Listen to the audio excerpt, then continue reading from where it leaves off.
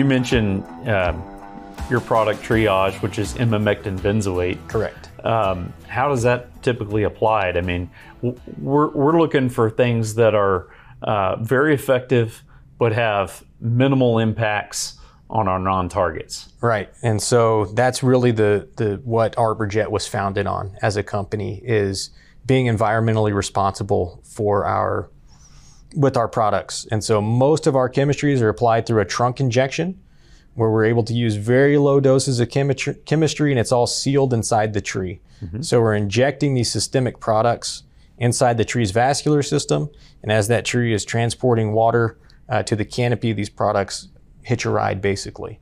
And so what's unique about imamectin benzoate in our product Triage, or we have 2 Triage products, is it's a true systemic.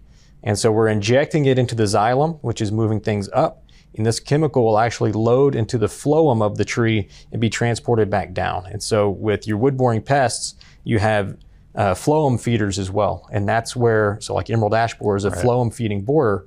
And so it's important to have that chemical in the right spot. And so as that compares to other systemics like imidacloprid, I call that a one-way systemic. Imidacloprid and dinoteffurin, they go into the xylem, they get transported up, and their final destination is the foliage, and they're going to stay there.